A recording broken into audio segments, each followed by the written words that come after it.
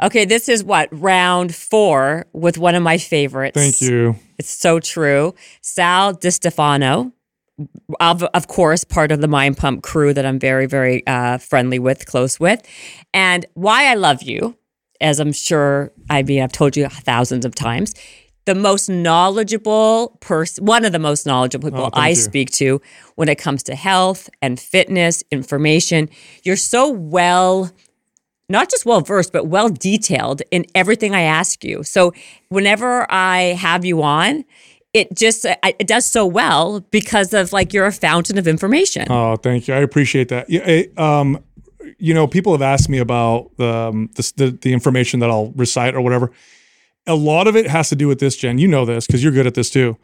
It's not so much that I have all this information. It's that I've learned how to communicate it so that people get it because I trained people for decades. I trained everyday people for 2 decades. And what I had to get really good at was conveying information in a way that influenced their behaviors because otherwise it didn't matter. Otherwise I'm just Google, right? Yeah. If I just know information, I'm just Google. What makes me different, what made me different was, okay, I learned through the years talking about fat loss and muscle building and improving your health and your sleep and whatever. I found ways of communicating it where I saw behaviors actually change and people adopt some of the things I talked about. And I said, okay, that works. Right. So it's literally 2 decades of whittling down, some of the ways that I communicate. And that's what comes across. So it's... How do you stay, it's funny because at the end of the day, you're talking, like you said, about the same things over and over again. Fat loss, how to gain muscle, how to burn fat, you know what I mean? What are the best techniques and all the other stuff.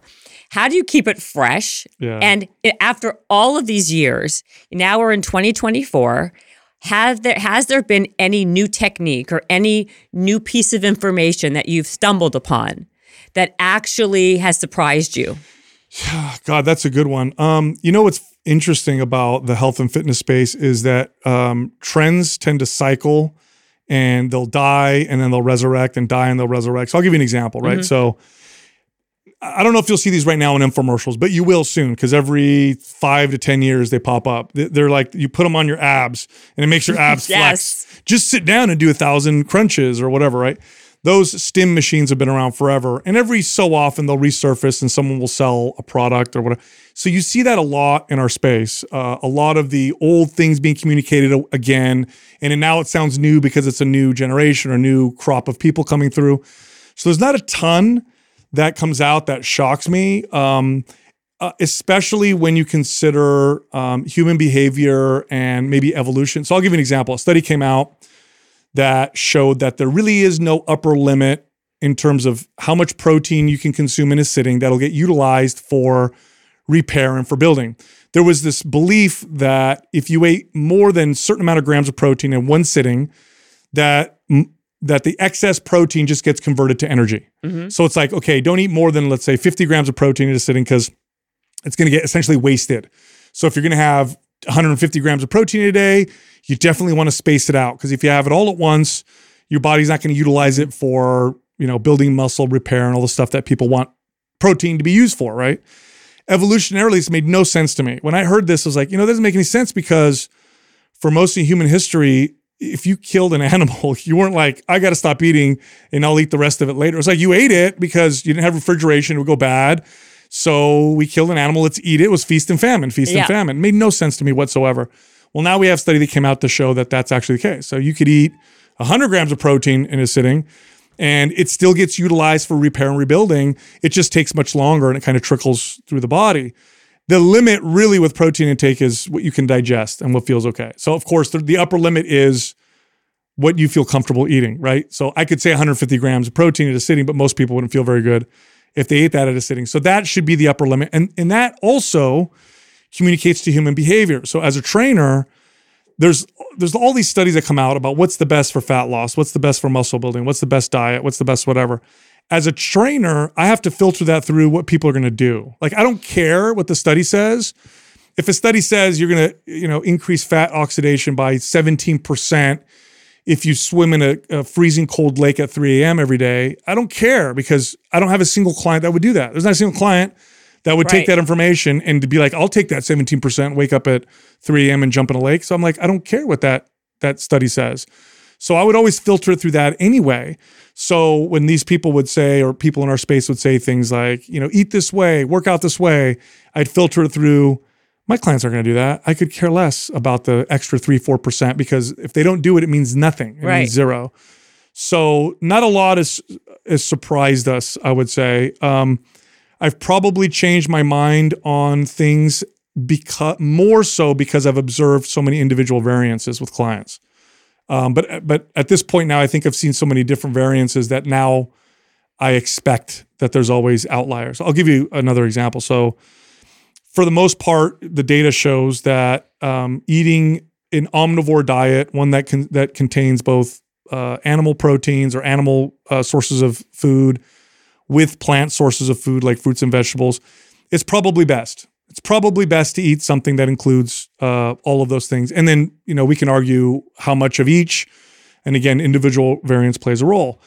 The data also shows that eating a purely vegan diet for most people is not a good idea. It just isn't. For most people that will result, or many people that will result in some kind of nutrient deficiency that will require supplementation. Sometimes even that doesn't seem to do well. It's also hard to adhere to because a regular omnivore diet requires some plan, especially in the context of the modern world. You have to kind of plan your diet. You can't just eat what you want. Otherwise, you'll end up pretty unhealthy.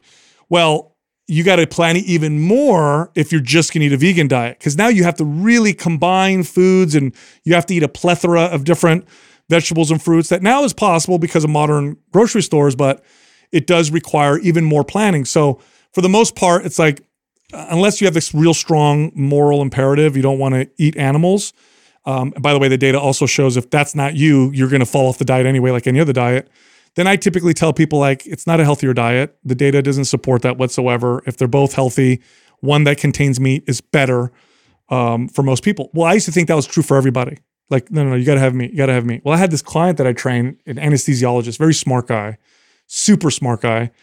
And he kept telling me I don't know, man, meat, I don't like eating meat. It doesn't make me feel good. And I was super no, there's certain nutrients that are much more readily absorbed through meat. And it's hard to get adequate protein from vegan sources unless you supplement with protein powder. And we prefer whole foods. And I'd make these arguments.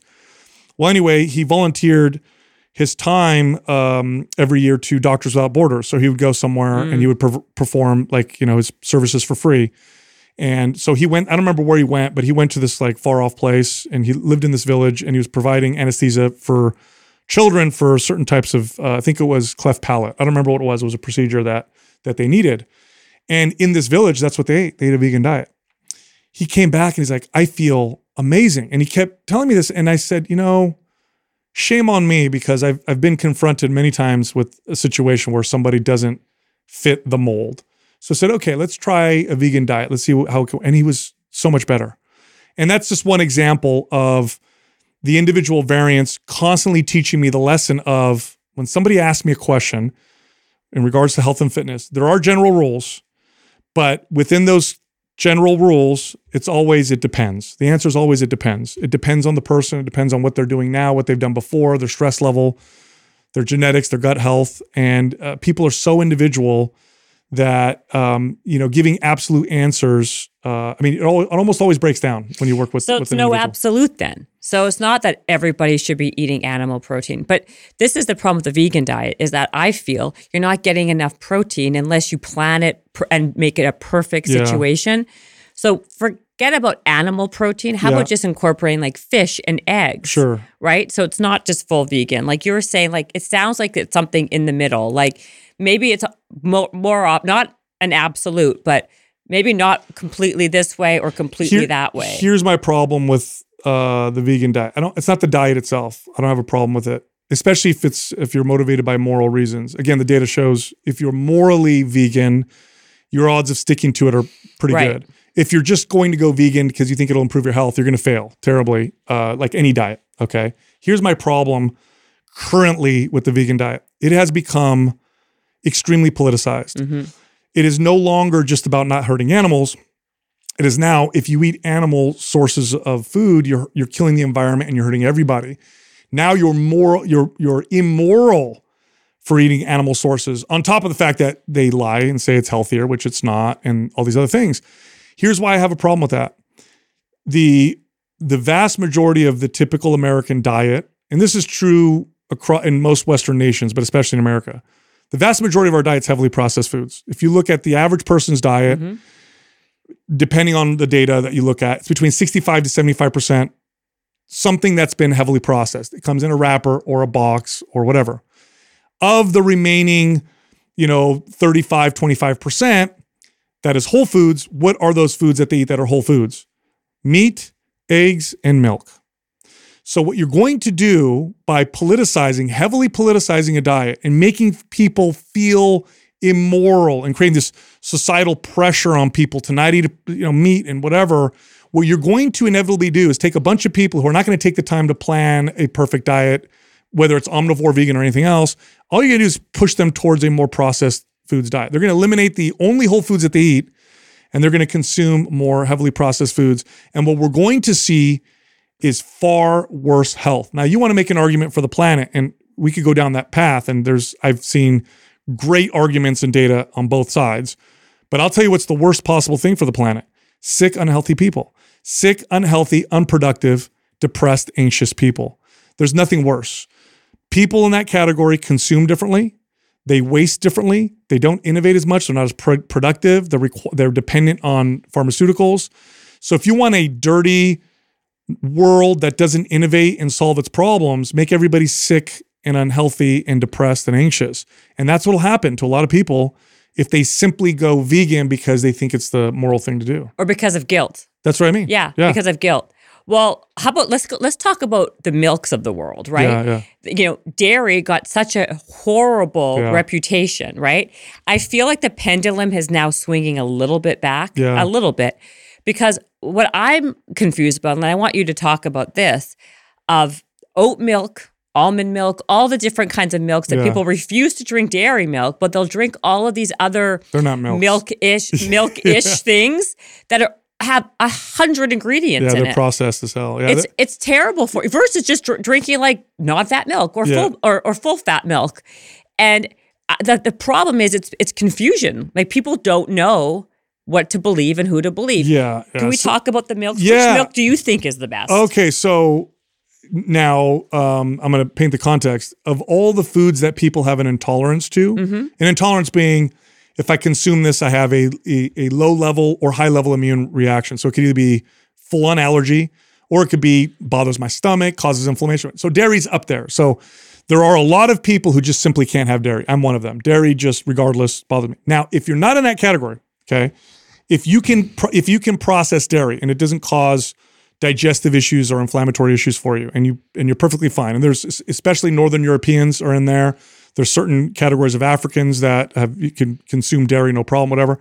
If that's you, dairy, full fat, raw, unpasteurized, unhomogenized dairy is a super food.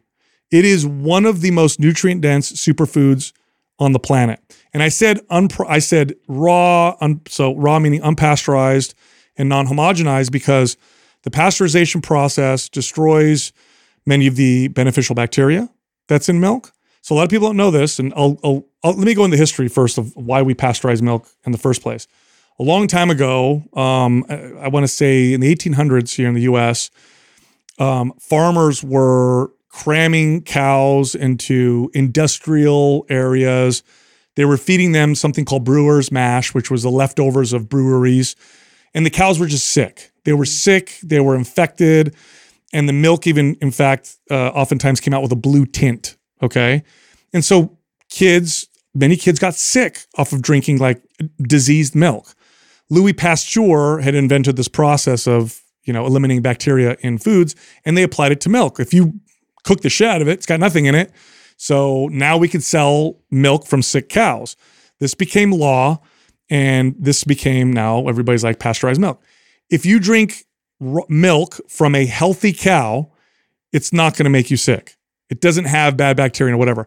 A healthy cow produces milk that is not just perfectly fine to drink, but better for you. And there's lots of data on this. For example, if you feed a calf pasteurized milk, they'll fail to thrive. Okay. So this is a calf needs to drink raw milk. Raw milk has, like I said, beneficial bacteria. If you leave raw milk out, it doesn't go sour like traditional milk or like pasteurized milk. It turns into buttercream. because the good bacteria in there balance out whatever bad bacteria and it doesn't go sour. It contains more of the lactase enzyme that breaks down the lactose. Some people who are mildly lactose intolerant can drink raw milk and be perfectly fine.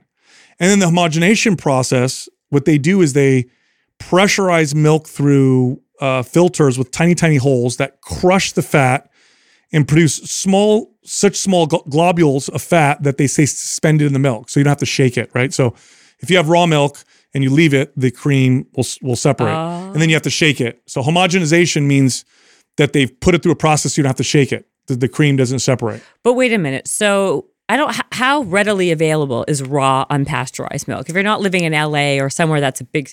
You can find it from a farm, Sprouts or Whole Foods will sell it, but it's illegal to sell across state lines. Oh, it is? Oh, there's crazy laws against raw milk. In fact, you could find videos online of the FDA crashing down the doors of raw milk dairies, like they're breaking into like a meth lab. I mean, guns drawn and everything. It's wild how they treat it. It's crazy. But nonetheless, and again, if you look at the data on raw milk from these good farms, your odds of getting sick from it are far lower than you get sick from like eating lettuce or anything else that we consume all the time. So it's not only is it perfectly healthy, but raw, unpasteurized, non-homogenized milk, if you can tolerate it, is an incredible superfood. People will say, milk gives me acne. Try raw, non-homogenized milk, and you'll see acne will probably start to clear away. Or I have a mild intolerance. Try raw milk. You'll probably be able to digest it all. Like my kids, when they're stop breastfeeding and then we give them milk, it's raw milk. In fact, my daughter, when I give her normal pasteurized milk, if we travel and we can't find it, she starts to get a little eczema. Really? I give her the raw milk and it goes away. Yeah. So then of all these nut milks, right? The almond milks, the oat milk just gives me, I laugh. It's like the worst of them all. And that's become like the biggest trend in the world. It's like dishwater. Worse. I mean, people don't want to eat carbs, but they'll have like oat milk, right? Like it's crazy to me. So let's go over some of these crazy trends. Like, so we're in agreement that is like a total farce. Yes. What about collagen? Like consuming collagen? Collagen protein. So you can rank proteins. There's a few different ways that proteins get ranked. I like bioavailability. That score, there's what's called a bioavailable score, which kind of tells you in a nutshell how effective that protein is on a gram per gram basis for the things that we want protein to do: rebuild, repair, recover, those types of things. So like whey protein is very high, egg protein is very high. And there's a few things that they factor into that, including essential amino acid content. So proteins are chains of amino acids. The essential amino acids are the ones that you need to consume. They're essential because your body can't produce them, okay? High amounts of essential amino acids makes a protein more valuable on a gram per gram basis. So not all proteins are created equal. So whey protein, it's got a better score than collagen protein, right? Egg protein is better than soy, for example. However, and here's where this is where I tell people it doesn't matter. If your protein intake is high enough, none of that matters. So if you're consuming what we would recommend, which is about a gram of protein per pound of target body weight. So think of what you want to weigh if you want to lose weight, or how much you weigh now if you're lean. So let's say you weigh 130 pounds, 130 grams of protein a day. Doesn't matter where it comes from. You're already consuming so many amino acids that it doesn't matter if it's collagen, whey, egg, soy, pumpkin seed. It really doesn't matter. Now, here are the benefits of collagen that I like. Aside from that, it's probably the easiest protein to digest for most people. So for a lot of people, if they take protein powders, they find that if they take too much, it gives them digestive distress or gas, or they don't feel good. Collagen seems to be very, very well tolerated across the board. For example, I could have a shake with 80 grams of collagen protein and be totally fine. Like water. Like it feels like nothing. If I do that with other proteins, not necessarily. I have to limit it to like 40 or 50 grams. I feel like people, as you get older, in their 40s, 30s, whatever, 40s, 50s, it's like an automatic to add collagen. Yeah. Because of your joints and well, whatever if your else. protein intake isn't where I said, that's when you do it. Then if you add collagen, you notice all the benefits that they talk about. So if your protein intake, What let's if say it is, you're what if you have a good protein right, intake? if you have a high protein intake, doesn't matter. You're getting all those amino acids that rebuild collagen and skin and all that stuff. If you're, let's say you're a 130-pound female and you just, by the way, most people won't do this because it's actually quite hard to get.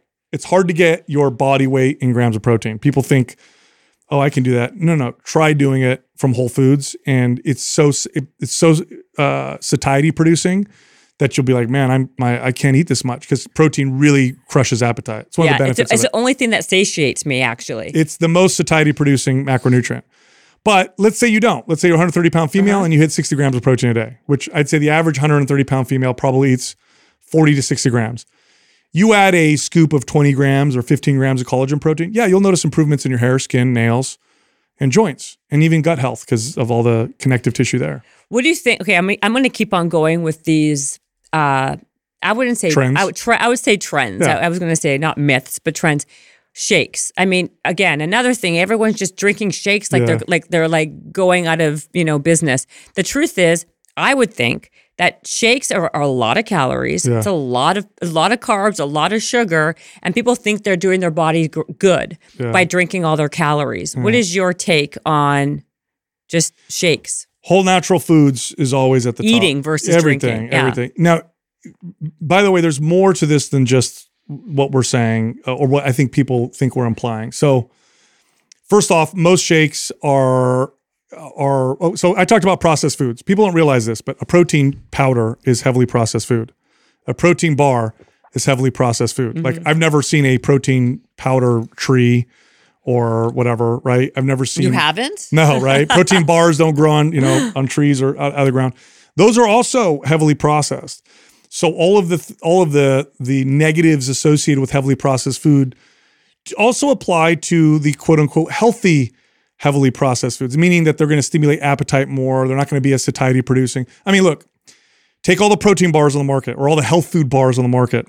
The top selling ones are the best tasting, not the healthiest. That's just across the board. Because by the way, if it doesn't taste good, you're not eating it or drinking it. That's right. But at least with the bar, you can control what you're taking in, your calorie intake. You know how much protein, you know how much carbs. It's better sugar. than a Snickers. But what I was going to say is actually, my question is it better than having a shake? Because these shakes are so full of so many calories that people are not taking in an account. Like people are having shakes that are 1,000 calories, adding in their peanut butter, adding in this thing, that thing. If you're tracking everything, then I guess it doesn't matter. But that's an interesting question. I would say with bars, there's more binders and fillers. That's a tough one because then you also get to chew it. So there's a process that happens when you eat food versus drink it. So let's say I had a steak in front of me, and then let's say I blended the steak. Okay, which would be gross. But let's just say I have a blender with blended steak and I have an actual steak. My body, it's not the same thing. People think, oh, it's the same thing. It's a steak. You just drink it versus eating it. No. There's still a difference. The chewing process, that whole process, it stimulates digestive enzymes. It changes how my body respond. The surface area of the food means I'm going to absorb it differently, slower, probably not going to have as strong of a potential insulin spike. So eating food is different than drinking food, even if it's exactly the same across the board. The very act of chewing something changes how that food is assimilated in the body and how you perceive it and how your body may even react on a small level. One's so much more satiating. That's right. Like, because you're chewing it, like you were saying. But like the whole thing about a banana, right? If you eat a banana versus blend whip it up. Yeah, what? Besides blending, yeah. Yeah. They're saying that the glycemic index spikes much higher. Yep. It's about surface area. I remember I wasn't a huge student in school. It's shocking because you can like retell a fact like nobody's business. I love learning, but school is not made for people who love learning. I'm going to say that right now. Yeah. It was made for people who like to sit and just, whatever. 100%. I wanted to pull my hair out when I was in school. It was torture. But anyway, torture. I remember a few lessons because every once in a while it would pique my interest. I remember learning about surface area. So like if you have a big circle, the surface area to the total mass, there's a ratio, and then the smaller the circle gets, the more that the ratio of the surface area to the total mass changes. And so when you break things down into smaller bits, it gets absorbed much faster in the body. Yeah. That's why the glycemic index of a whipped up banana in a blender is going to be higher than chewing it. Because when you chew it, you're not whipping it up into tiny, tiny, tiny little bits like a blender. So the more you emulsify something, the faster the response in the body. That's why a blended banana is not the same as one that you eat. So then what would you, okay, so if you were, like, what would you pick? A smoothie that has a banana and it has protein, collagen, and a fat, okay? Sure. Versus a steak and a potato. Oh, come on. Yeah, the meal. Right. The meal. I mean, the benefit to the shake is convenience. But besides the people, but do you agree with me that people Totally. think that they're doing their body good? Like they think that they're actually being healthier. Yep. And so in the morning, okay, this is another one, another trend, or this is actually not a trend. This is actually a piece of information that I abide by, but I want to know if I'm off base here. Yeah. Is it better to have a protein and a fat in the morning versus a carb and a protein? Yeah, there's not even a debate on that. That's your if you eat protein in the morning, your blood sugar levels, your insulin sensitivity, your blood glucose for the rest of the day is better if you start off with protein. So let's say same calories, same macros, identical diet, except a carb meal is in the morning on one day, and then the other one is a protein meal. So you just switch out the meals. Otherwise, everything else is identical. Blood sugar is going to be better controlled by starting off the day with protein. Mm-hmm. Now, someone might be like, well, why is that important? Who cares, right? Same calories, you'll gain the same fat or not. Here's why blood sugar is important. And I know there's a lot of debates like insulin sensitivity, mitochondrial health. I don't need to go down and break down. This is where the science nerds in the health and fitness space lose people because they start to argue the minutia and the mitochondrial health. And when the average person's like, whatever. Like, they don't understand it. They also. Who cares? I like that stuff. I think it's cool. But here's the important thing. The reason why you don't want high spikes in blood sugar and drops in blood sugar, because that affects your behaviors. It affects how you feel. Highs and lows mean you're going to feel anxious and fatigued, irritable and hungry, cravings and not hungry. So why do you want to control your blood sugar? Besides all the other stuff that they like to talk about, the main thing is it affects how you feel. Do you want to feel good or do you want to feel crappy? Do you want to have crazy cravings all day long or do you want to feel like you're kind of in control? So start your day off with a protein. In fact, you're starting to see psychologists now start to recommend that their anxious patients start their day off with a high protein meal. That's now starting to become a prescription. Or they say, oh, you have lots of anxiety, whatever. And there's other stuff they look at, of course, but they'll say, start your day off with, 30 grams of protein. And then you'll see people report back and like, well, my anxiety's so much better. Right. Well, yeah, they were feeling anxiety from the blood sugar spikes. Well, what about the fat? Do you believe in the idea that you should be eating your protein and fat or your breakfast 30 minutes upon waking? Or what do you believe in Splitting hairs. It doesn't matter. Yeah, right? I think you're splitting hairs with something like that. Because I know what most people's mornings look like. So you know what I would, okay. Let's say somebody makes the argument that you should wake up and not eat for an hour. So they're like, okay, here's the science. The data shows that you wake up and don't eat anything for an entire hour. But let's say you're the average person. So like 90-something% of the people watching this, they're going to be like, God, I wake up and then I got to get the kids ready and I got to get ready for work and this is going on. And then maybe let's say they got sold by the person talking the podcast. They're like, you know what I'm going to do? I'm going to get my alarm and I'm going to wake up an hour early. Well, now what you've done is you've just taken away an hour of sleep, which is far more important for their health than waiting an hour to eat their meal. So it's like one of the problems that people face with their health and fitness isn't that they're necessarily doing the wrong things. It's that they put things in the wrong priority. So it's like wake up an hour early so I don't eat for an hour is lower on the priority list than getting that extra hour of sleep. So don't trade dimes, don't trade quarters for dimes. In advertising, they say trade dimes for quarters, right? Spend 10 cents, get 25 cents back. People are doing this with their health and fitness. They're giving 25 cents, getting 10 cents back. Yeah, I woke up an hour early so I don't have to eat for an hour. But yeah, now you only got 6 hours of sleep, which is far worse for you. It's totally true. But there's that's the problem what's happening though. People are very confused and they hear different people saying different things and then they're not sticking to one thing. They're trying everything and they're getting no results, right? Yes.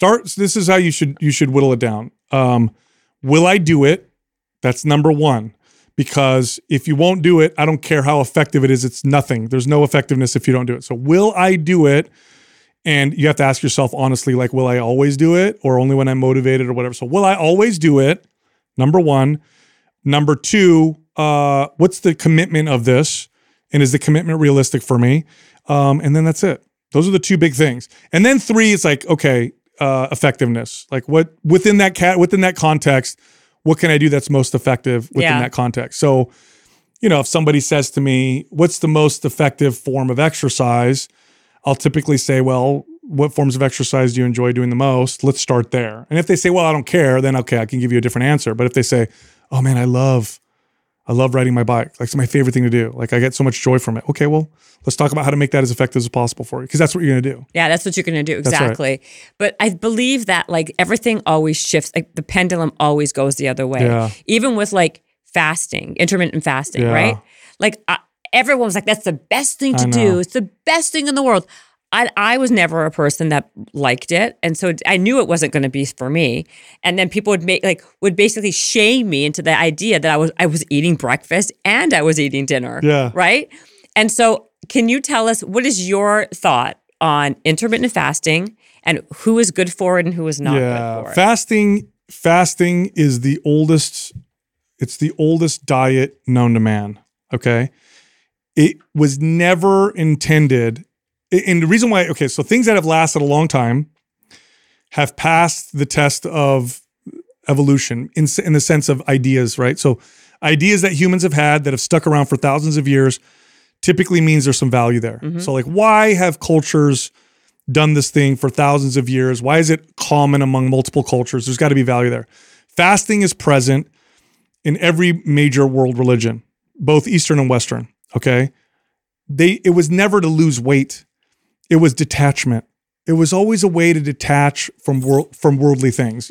Most world religions will tell you that worshiping worldly things is a path to hell, right? It's like in the Christian Bible, it's idolatry, right? Or the Judeo-Christian religions don't have any other god before me.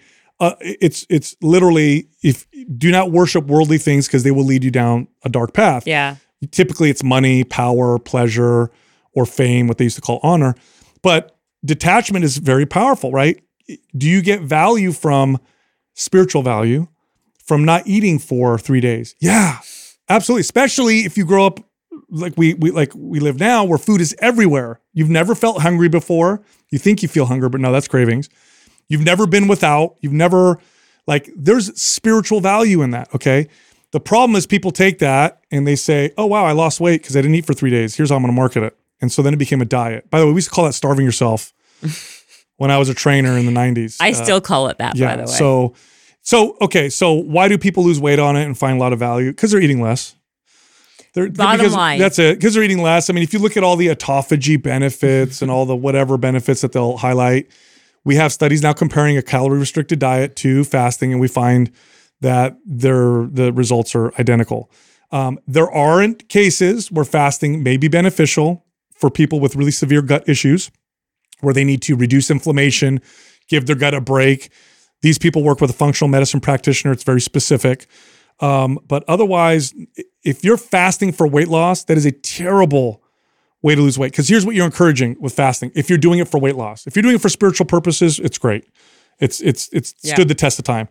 If you're doing it for fat loss, it's terrible, because what you're encouraging is a binge restrict behavior with yourself. What you're encouraging is a restrict, eating window, binge. Anybody who's fasted for long enough will tell you that this starts to happen. This is not a healthy behavior. You don't want to eat in this way where you have to fit all your calories in this window, and then I'm so hungry, but I got to wait till 5 o'clock type of deal. Not good. Also, there's also the stress that it can place on the body. Women seem to be more sensitive to this than men. Men seem to be more resistant to the stress of fasting than women, probably due to evolutionary reasons, maybe because women bear children. But what you'll find with people who chronically fast is cortisol levels that don't look very good. Estrogen, progesterone levels start to go a little out of whack, and they'll start to display signs of, even when their calories are adequate, they'll start to display signs of too much stress, hair loss, hot, cold intolerance, that kind of stuff. Fasting does, if you go for X amount, I don't remember what the hours are, 8 hours or so, you start to see increased production of catecholamines, epinephrine, norepinephrine. This is why people initially get addicted and they feel good. They're like, oh my God, I have all this energy. What's happening is your body's spiking up these catecholamines to get you more motivated to find food. So like if you're in nature and you go without food, your body spikes up like, all right, give this person some energy. We got to find some food, but people get addicted to this high. But too many catecholamines, norepinephrine, epinephrine, cortisol. Cortisol even feels good. High cortisol feels good. Cortisol is an energy producing hormone. That's why it's high in the morning and it starts to taper off at night. In fact, there's an argument to be said that there are people who you could refer to as cortisol junkies. Yeah. Where their stress levels have made their cortisol so high that they become resistant, that they actually seek out stressful situations to produce that feeling. So these people are like, they're typically a type A, but they'll get addicted to like high intensity exercise. They tend to be late all the time. They tend to be in stressful conversations all the time because without realizing it, they're causing spikes in cortisol that start to make them feel better. Over time, though, this causes you to crash. It's like being a drug addict. Oh yeah, it's not good. Not good at all. And but I can pick out cortisol addicts now pretty easily when I meet people. But also, isn't that for all why also cold plunges, right? Because all the same things happen when you do a cold plunge. Cold plunge also, if you're on the level of too much stress, a lot of things go into the stress bucket. Exercise is one of them. If you're in a calorie deficit, that'll go into one of them. Of course, conversations with people, lifestyle, lack of sleep, all goes into this stress bucket. And if you have too much stress, adding more stress is just terrible. Doesn't matter if you think it's a good stress like workout or cold plunge or fasting. So then you'll get these people who, are overstressed already and they're working out and then they try fasting and at first they feel good, but then they start to overstress their bodies and then they start to get hormone imbalances, don't know what the hell's going on. They go to a functional medicine practitioner and they're like, you are in, stage 4 adrenal fatigue, what they used to call it, or HPA axis dysfunction. And the first thing they'll do is they'll tell them, eat breakfast, like stop fasting, not good for you. So we've done several episodes on why you should not fast for weight loss. It's a absolute terrible approach. And we always get some pushback, less now than we used to, because I think a lot of people have done it long enough to be like, oh yeah, this isn't great. So yeah, and I think that like everything always has like that always swings the other way. So do you think that the cold plunge is more hype than real, even though, like I said, it does have some benefits? Yeah. If we took sleep, diet, activity, and lifestyle, which would include like interpersonal relationships and stuff like that. So if we take those 4 things, those make up, 98% of what is going to contribute to health, longevity, energy, all that stuff. The 2%, you can put other stuff in the category like cold plunge, red light therapy, sauna, supplements, and stuff like that. That's how little of an impact it makes in comparison to those other things. Now, why am I saying that? Because you're getting a lot of people who have crappy sleep, aren't eating well, whatever, and they're like, I'm going to go get a cold plunge. That's going to solve a lot of my issues. Now, if it leads to better behaviors, so sometimes there's this effect. So this is the other thing too. Sometimes people make that step, and then that step leads to better other behaviors. So someone will be like, they have a bad diet, they don't actually, but they get a cold plunge. But because they took that first step of cold plunging, now they start to work out, and in that case, it's right. Totally it basically could be like impetus. An impetus or a catalyst to be doing all the other things right. Correct. But okay. But it can be, a cold plunge can be the wrong application. If you're borderline on the edge of too much stress, I do not think a cold plunge is a good idea. You're just going to cortisol yourself to death by doing it. You should do things that are relaxing, not shocking to the body. Like sauna.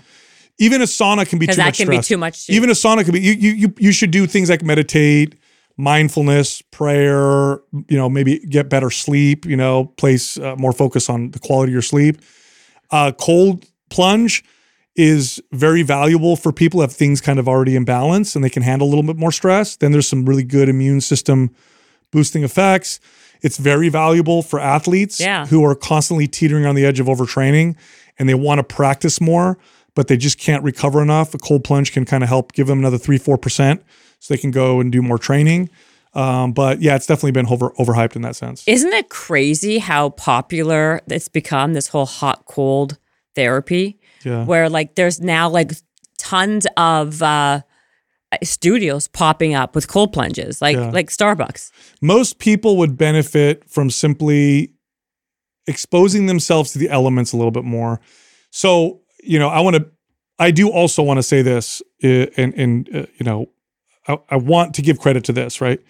Our body's ability to acclimate to temperature changes is a muscle that is atrophied in us, okay? Because we're constantly in temperature-controlled environments. So there's definitely value in allowing that muscle to be exercised. So if you've ever lived in a very hot environment or a very cold environment, you know how you can kind of get used to it. Like if you've ever, years ago, I had a stake of an ownership in a gym in Palm Springs, right? In the summer, it gets hot as hell there. 120 degrees, okay? Yeah.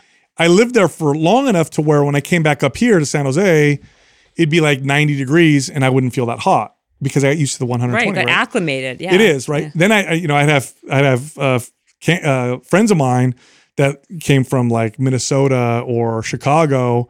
They'd come over here, it'd be 50 degrees outside and they'd be in shorts and t-shirts. And I'm like, what are you doing? It's freezing. I'm like, this is beautiful. The sun's out or whatever. So your body learns how to acclimate. That's a muscle that I think is important to strengthen, but it's under, let's get some activity, let's eat right, let's get good sleep, let's have good relationships with people. That's the order of priority with those kinds of things. Now that being said, if you're doing everything right and you add cold plunge and sauna, there's definite health benefits, and there's data to especially heat. There's vasodilating effects and cardiovascular benefits from using things like a sauna that are pretty awesome. There's also a detoxifying. I hate to use the word detox, but if let's say you have heavy metal or mold toxicity, sweating is one way to get it out. So it just kind of helps accelerate the process. Is sweating a myth in the sense that like I think psychologically that's why I do cardio. I like cardio because I feel like it makes me sweat.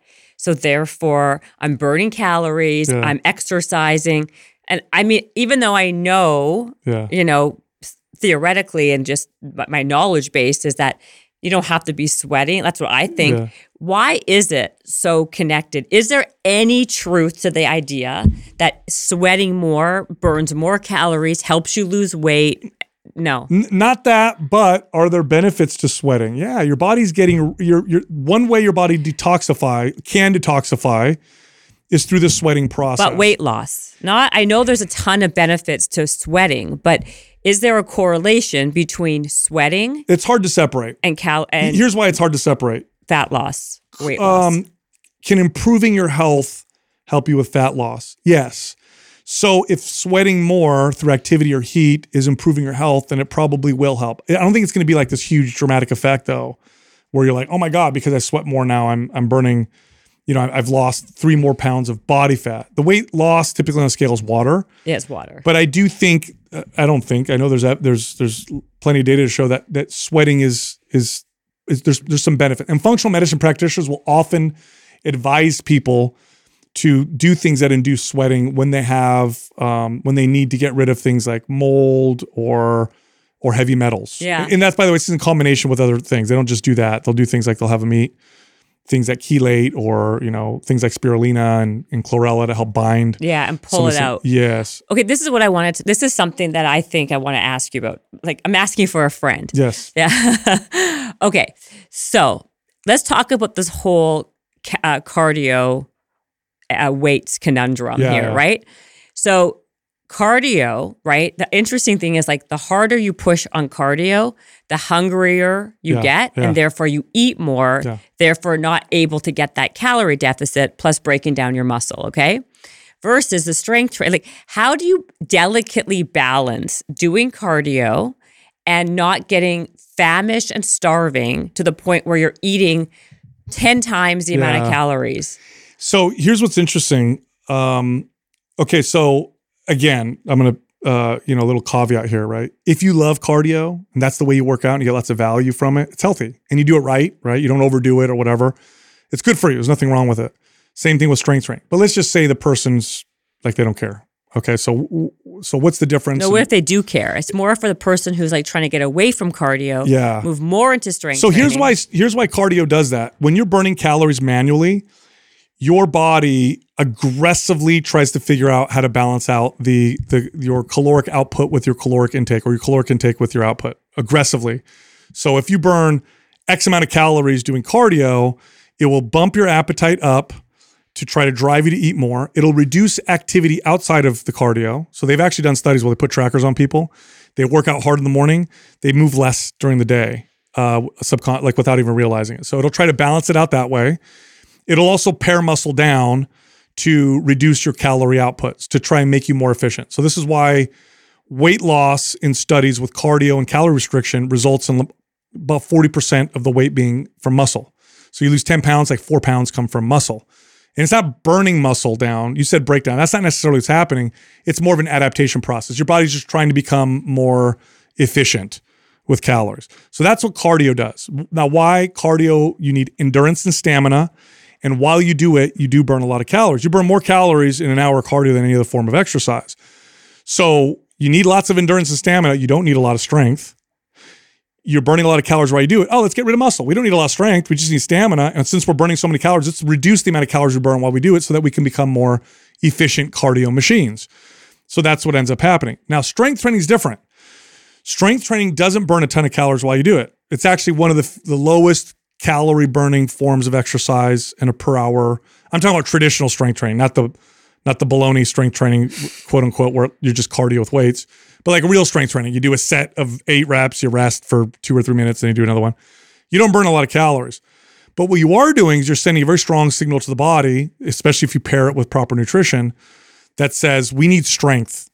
The primary adaptation that we want right now, because the danger being posed upon us is requiring strength. And we're not burning a lot of calories. So let's add muscle. It's okay if we add some muscle. We can bump our metabolism, because then you're also feeding yourself. So it's like, look, we got plenty of food. We need strength, add muscle. So your body will build more muscle. And so those are the two signals that are happening.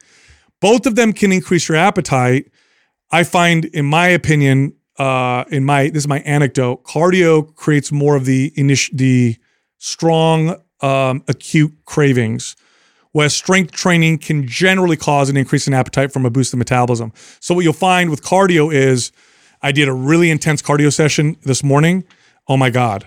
By lunchtime or dinner, I'm like craving, like I am starving. Strength training doesn't seem to cause that acute rise in appetite, but more of a slow rise in appetite that's coming from fueling this new added tissue. By the way, there was a study that was done, Jen, that I don't know if you saw this, but they compared strength training to cardio to strength training plus cardio to look at fat loss. These were diabetic individuals, but they were looking at fat loss. Strength training outperformed the other ones. They even outperformed a little bit, slightly, even outperformed strength training plus cardio, but it definitely outperformed cardio for fat loss, for pure fat loss. Oh, I believe it. Yeah. It's just hard to get your brain to that place. I know. That's the problem. Do you have any tips of how we can slowly adjust our brain to that? Yes. Because I think so many girls are like stuck in that cardio loop. Yes. I'll tell you the number one thing right now. The biggest enemy for women and girls when it comes to exercising and eating right in a way to burn pure body fat and to sculpt their body and boost their metabolism with some muscle building is the scale. Take your scale and throw it away. It lies to you. And here's your evidence. If you feel good and you're like, man, I feel good, and you get on the scale and you gain a pound or two and it changes your mood, get rid of the scale. All the scale is weighing is mass. It's not telling you muscle. It's not telling you fat. It's not telling you bone. I mean, if you cut your leg off, Jen, and get on the scale, you lost weight. So the scale ruins everything, because here's what will happen. A girl, 20-year-old girl they'll listen to my podcast, be like, okay, I'm going to do what he says. I'm going to lift weights. I'm going to eat high protein, and I'm going to do this. And then they'll get on the scale and they'll be like, I gained a pound. Oh my God, reverse, start running, starve myself, right? Not realizing that they may have gained 3 pounds of muscle and lost 2 pounds of fat. I know. So they went up a pound on the scale, but they're smaller because muscle is dense. It takes up 3/4 of the space of roughly of body fat. They look better. Their metabolism's faster, but the damn scale told them they gained a pound on the scale. Oh my God. Like, take your scale, throw it out. Here's what you should measure. Circumference is fine, but make sure you use multiple circumference measurements, not just one. Circumference is okay. I like body fat testing. I don't like bioelectric impedance, the ones where you just put your hands on or your feet. It's notoriously all over the place. I like calipers or underwater weighing or DEXA scan. So use that. Strength. Am I stronger in the gym? If your strength is going up, think about it this way. If my strength is going up, my metabolism is going up. They're strongly connected. Strength goes up, metabolism is also probably going up. So strength, body fat test, look at your libido, your energy, your mood, and then that's it. And if you want to weigh yourself, only weigh yourself after you get your body fat percentage test so you can see how much muscle you gain and how much fat you lost. But if you just use a scale, it'll mess with your head. And it does this so terribly to girls. It's unbelievable. I would see this with my clients. Like, even after the body fat test, I test their body fat. Oh my God, you went down, 3% body fat. They get on the scale. Oh, the scale hasn't moved though. I'm like, oh my God. It's such a mind fuck. Totally. Do you know what's interesting? I saw a study actually that talked about the differences between working out, weight training 5 times a week versus twice a week. Yeah. Did you see this study? No, I didn't. Versus 3 times a week. Yeah. And what it said was there was a major difference between working out once to 3 times a week, but so nominal. Yes. 100%. Between 3 and 5. I could have guessed that. Really? Strength training, one of the values of it, the selling points that I love so much, it's so well suited for the modern world, Jen. It is literally the best form of exercise for the modern world. And that's one of the reasons why. It requires so little to get so much. And people, they're not like, look, I'm a fitness fanatic. I'm going to go to the gym because I love it. If I could be there every day because it's it's good for my mental health. I just enjoy it. I enjoy the journey. I don't care if it's not more effective. I'm going to be there anyway type of deal. Most people are like, I'm not a fitness fan. I don't want to become a trainer. Right, they don't want to go. I don't want to host a fitness podcast or whatever. Like, what's wonderful about it is very little is required to get big results. Yeah. Most people would get all the results they wanted with well-programmed workouts twice a week. And I don't mean super intense. People tend to think, oh, if I only work out twice, I need to beat the crap out of myself. Yeah. No, effective does not mean that. It needs to be appropriate. So little is required because all it is, remember the value of other forms of exercise, like cardio, for example, the value of it, there's some of it is in the adaptation, which if you're looking for endurance, that's what you get with cardio. But the other value people think they get from it or that they want from it is the calorie burn, but you have to do it to get it. Strength training, the value comes from the adaptation. I send the signal and then adapt. That's where I get the value from the strength training. And I don't need to do a ton of it to make that happen. In fact, the data shows that to prevent muscle loss, so you're not going to build muscle doing this, but to prevent muscle loss, because if you look at the average person, I don't remember what the percentage is, but after 35, you start to lose X amount % of muscle mass every decade. To simply prevent muscle loss, it's like one workout every 2 weeks. That's it? That's how effective strength training is when it comes to preventing muscle loss. That's right.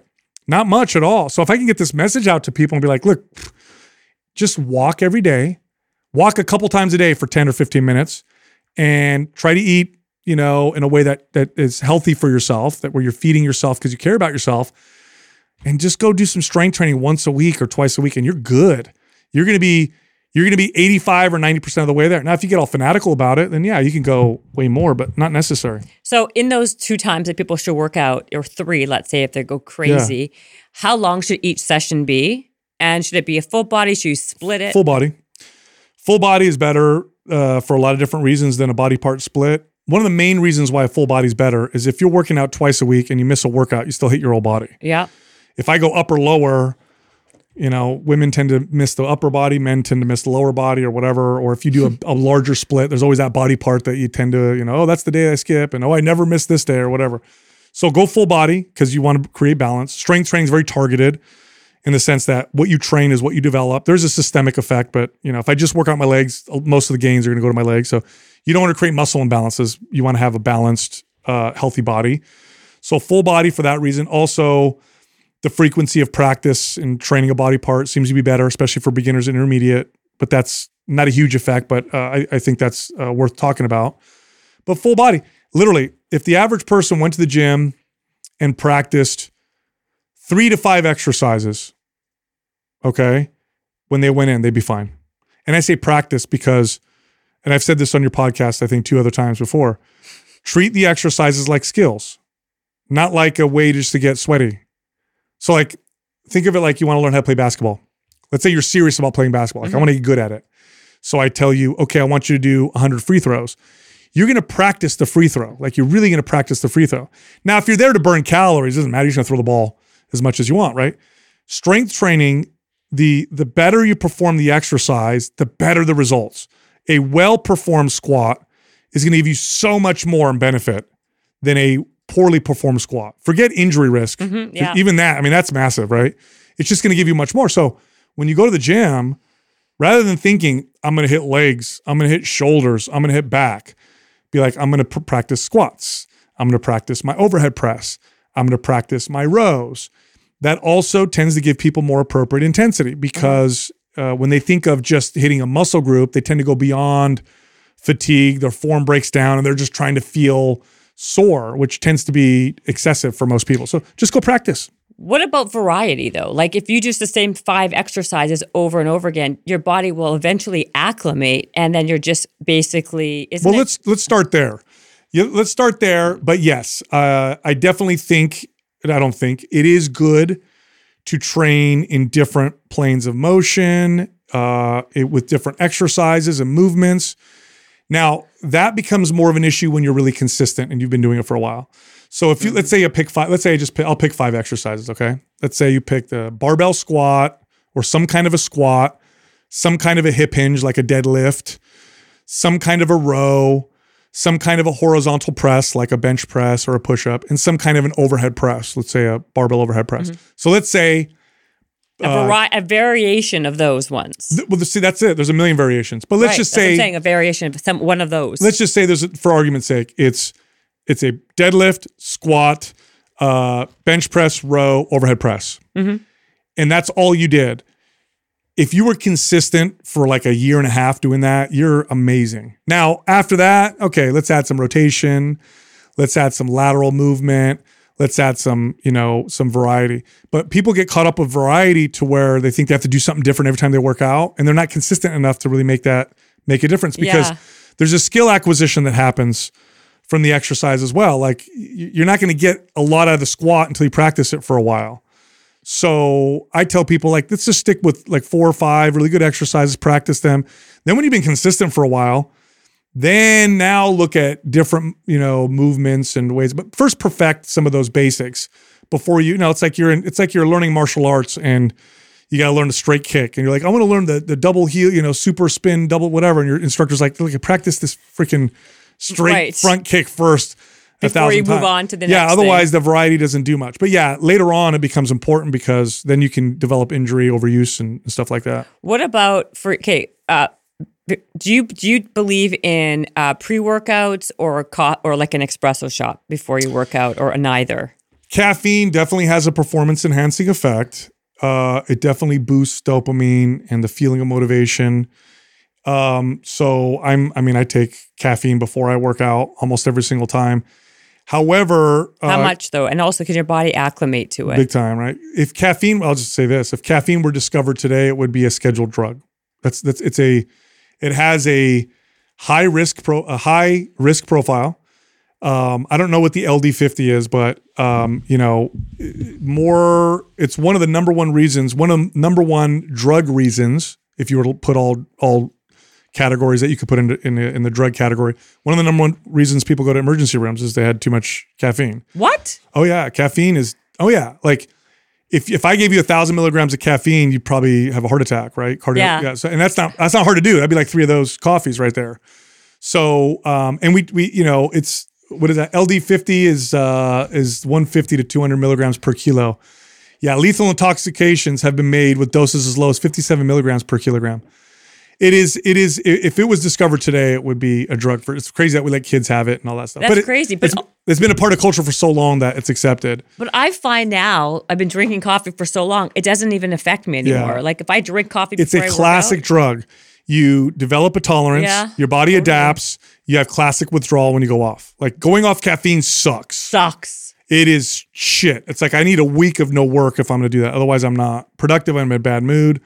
So that's the thing with caffeine.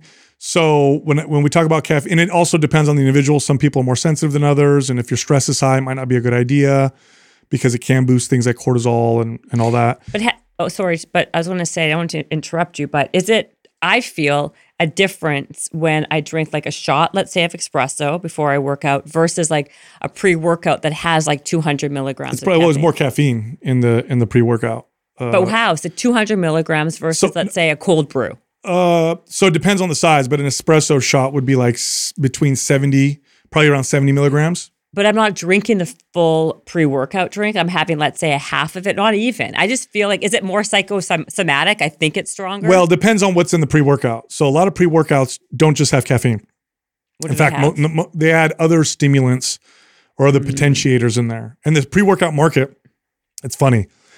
The pre-workout market got invented sometime in the 90s. Before that, there was no such thing as a pre-workout category of supplements. I remember the first pre-workout that was ever sold. It's called Ultimate Orange, and it was ephedra caffeine. It was the old ephedra caffeine. Oh my God, yeah. That's a good time. Yeah, And- it was a good time. Yeah, it was. And then they started to, I don't know who did this for. I think it was Gaspari did this with Super Pump 250. I think it was, he did a brilliant marketing where he had pictures of guys before the workout and then right after with the pump.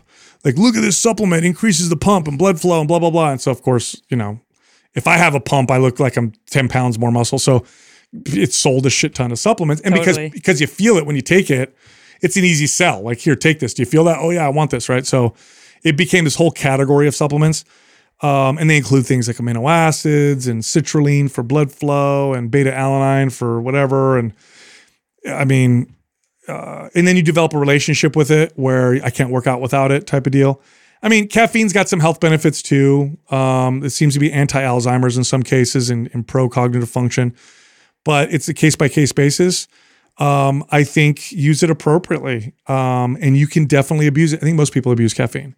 Most people consume too much caffeine. It affects their sleep negatively, and they've got such a high tolerance to it that they're just experiencing side effects. I typically tell people to cycle caffeine down every, 2 months or so, where they'll go take your dose, whatever that is, and drop it down 50 milligrams, every 2 or 3 days until you're down to like a really low dose, stay there for a while and then bump it back up. But easier said than done. That is one of the hardest things for me to do. Caffeine is hard for me to. It's a hard one, right? Oh man. Can you, I know we're going to wrap it, so I want you to tell me your daily rituals. Like, what is the day in the life of you Okay. from what time you wake up, what workout you do, how you do your workout, how long it is Yeah, from the beginning. Let me preface this by saying that I'm a better teacher than student. So I started working out because of body image issues, largely solved. I think they're always going to be there, but largely solved. But I still have this insecurity around not being capable or adequate. So that can drive things behind the scenes when it comes to workouts. I like to feel capable and strong. Okay. I don't like to feel like a burden, and we don't need to go into why, but we can go into why. yeah, no, but that's a thing, right? So, and also I have a complicated relationship with substances. Working out and fitness has kept me away from really bad relationships with other substances. But I don't like bad feelings, so I tend to distract myself, and I take too many supplements, and I know most of them do nothing. So I'm going to caveat that. Okay. So I'll be honest with personally what I do. So I'll wake up first thing in the morning, What time? 5 a.m. typically, feed my daughter. I have a 14-month-old, so I'll feed her so she doesn't wake up too early or whatever. And then I tend to go down into the garage, and I'll take, depending on the peptide that I'm using at the moment, I'll use either a growth hormone releasing peptide in combination with, so there's apomorelin, is one that I'll use. CJC is another one that I'll use. Or I'll use something like BPC 157, which doesn't boost growth hormone, but I'll take that in the morning along with DHEA and pregnenolone. And then I'll feed my daughter, and then I'll come downstairs. Hold on. Are those all peptides? DHEA? No, those are hormones. Those are over the counter, DHEA and pregnenolone. So I'm on testosterone replacement therapy. Okay. And I take DHEA and pregnenolone because there's a balance of those hormones that you want with testosterone. So when you take exogenous testosterone, you're not going through the different production pathways that you normally would. Right. And so oftentimes you want to supplement with DHEA to balance things out. So and how long have you been on that for? I've been on testosterone now for almost 3 years, 2.5 years. So long story short, in my 20s, I used anabolic steroids, and that probably contributed to, and they were back then they were over the, it doesn't matter, they were designer steroids, but they definitely hampered my natural testosterone. Once I hit like late 30s and 40s. Okay. I got my testosterone levels checked and they were just not good. And I was doing everything right and it just wasn't coming up. So I'm like, okay, I got to bite the bullet. So went on testosterone. So DHEA, pregnenolone, peptide, feed my daughter, come back downstairs, and then I'll take an array of supplements before I work out. So it could be almost anything that I'm experimenting with or having fun with. So cordyceps typically is in there. Caffeine is almost always in there. Maybe beta-alanine would be in there. Maybe rhodiola would be in there. So it could be a whatever mix, and I'll take that. Is rhodiola really good for focus? Yeah. It's got some great adaptogenic effects. So it helps the body deal with stress. Can be a little stimulating for some people though. Because it's supposed to be like the natural Adderall, right? I hate when people say that. Is that not? No, the right I had way? a prescription for Adderall because I have ADD, and no, it's nothing like Adderall. It's ridiculous. It's not like Adderall. No. Because people are like, oh, could you have ADD? Like, I feel like I have ADD, but I don't want to go on a drug. They're like, take this rhodiola. Have you taken Adderall? I have, and it worked for like a week, Yeah. and then my body acclimated. So I said, fuck this. It doesn't do Adderall. I developed a bad relationship with it. It was like a drug. It was like I was using a drug. I had to cut myself off of it. By the way, that's very common. I feel I've heard that story, like for me, and also when you're not on. When I was on it for like a few weeks, when I was off of it, it was like withdrawal. It was like being on speed, and then your not your dopamine, your serotonin drops really low. It wasn't good. I can't believe they give it to kids and all that, but that's a whole other discussion. So no, I actually developed a bad relationship with it. In what way? Oh, I just, it made me impulsive. My behavior started to change. I wanted to seek out novelty with other substances, and, it affected my libido in weird ways. In what way? Oh, it could be, I could see how it's a party drug. Like I could see how people use. Really? Yeah. Oh yeah, absolutely. And so I just, I was like, uh-oh. So I, talked to my wife about it, and I'm like, I need to get off, and I need to tell you that I'm gonna get off because I don't trust myself on my own on this. Yeah. So I stopped completely off that. Yeah. When was that? Oh, that was, God, Doug, when has that been? Like a year, 2 years? With the Adderall? It's been at least that long. I remember telling these guys. How long were you on it for? On and off for probably a year and a half or so. What was how many milligrams were you taking They a had day? me on 20 milligrams during a day, which is not like sometimes kids will take that dose, which is crazy. Which is what, do you know what they would say? By the way, I found myself taking more sometimes. This is why I noticed that, this is when I start to get worried. I was like, why am I fiending for this and wanting more and more and more?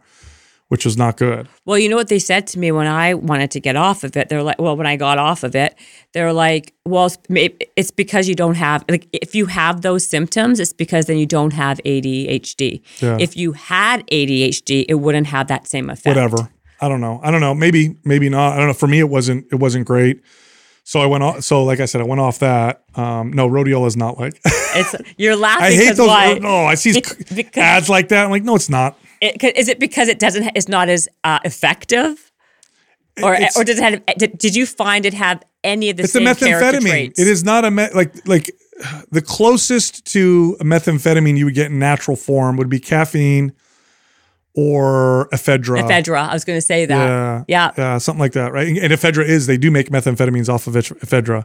That's why you can't buy Sudafed over the counter anymore. Yeah, so I know. That's why you can't buy Sudafed. Yeah. So where were we? Oh, in the morning. So I'll do that with supplements. What other supplements are you on? Right now, so we have a partnership with mphormones.com, which that's our link for a company we work with that does peptides and hormone therapy. So, I'll try different things. So Dihexa is one that I'm on now. It's a nootropic. I think I like it. BPC 157, I said that one. What else have I tried? Alpha, now it's Alpha TB 500 is another one that I like a lot for repair and recovery. This is a supplement or a peptide? Peptide. You're taking a lot of peptides. Well, this is a problem, Jen.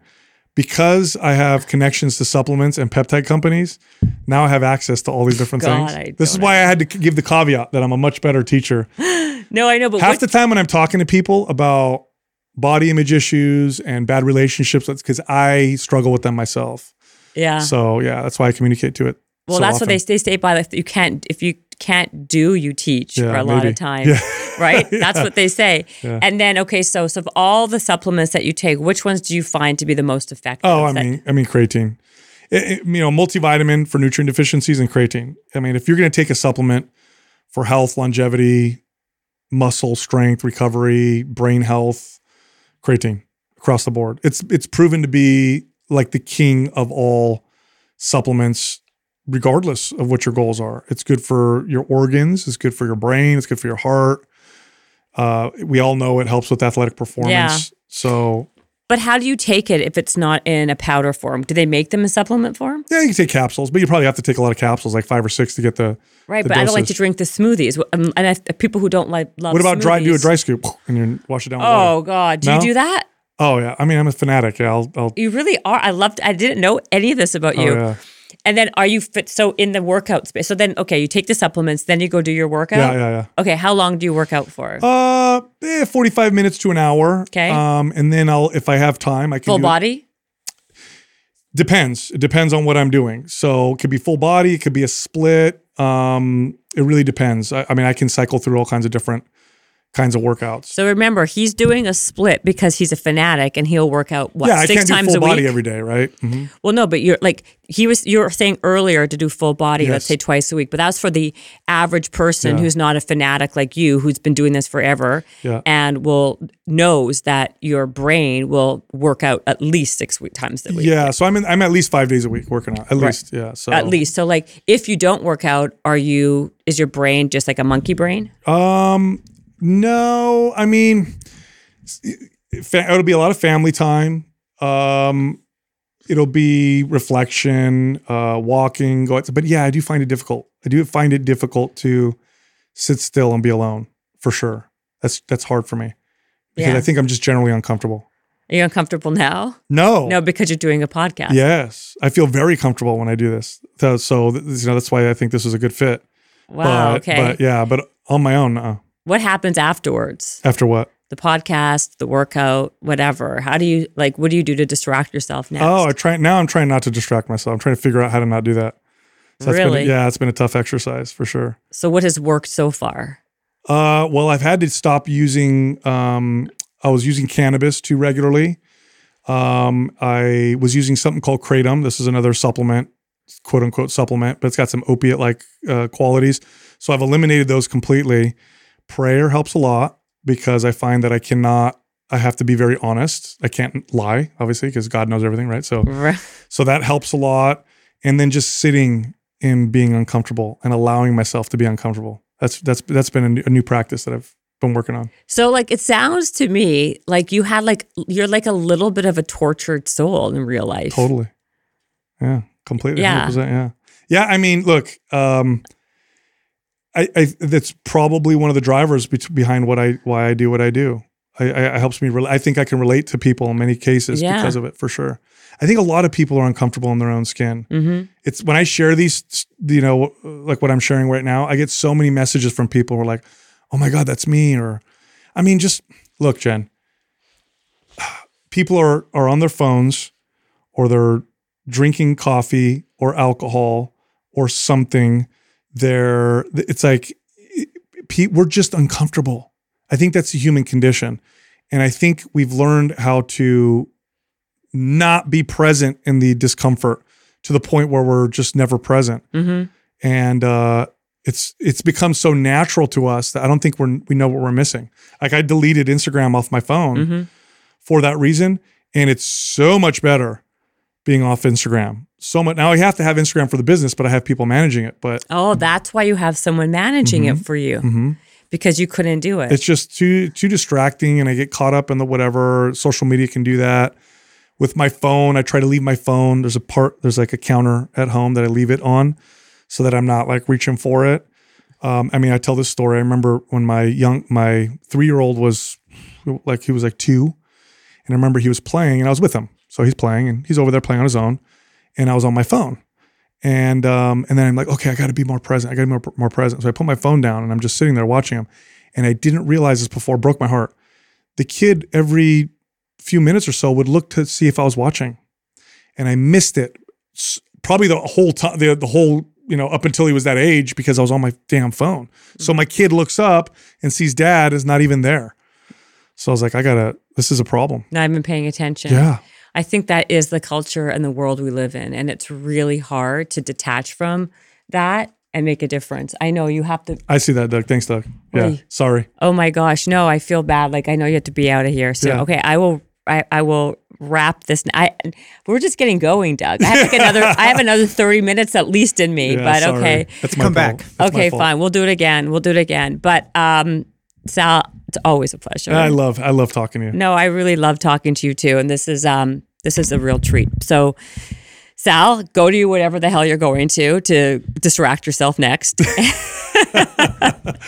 want to know where I'm going right now? Yeah. I'm going to my a vasectomy appointment. It'll be my the first one. Are you serious? Yeah. I got 4 kids. I know. You're like a machine over there. I gotta relax, yeah. Well, your libido's obviously working fine. Well, you don't need to have a lot of sex to have 4 kids. I know, but I'm saying at least when you do have sex, it works. Yeah. Yeah. But that's where you're going. Okay. Yeah. Okay. Well, my wife will kill me if I miss this one. I understand. Okay, fine. You can go, but follow Sal. He won't respond to you. His assistant just listen possibly. To my podcast. Yeah. Yeah. Just listen to Mind Pump, of course, the best fitness podcast on the planet. Thank you so much, Jen. Oh, you're so welcome. Appreciate you. Thanks, Doug. All right. This episode is brought to you by the Yap Media Podcast Network. I'm Hala Taha, CEO of the award-winning digital media empire, Yap Media, and host of Yap Young and Profiting Podcast, a #1 entrepreneurship and self-improvement podcast where you can listen, learn, and profit. On Young and Profiting Podcast, I interview the brightest minds in the world, and I turn their wisdom into actionable advice that you can use in your daily life.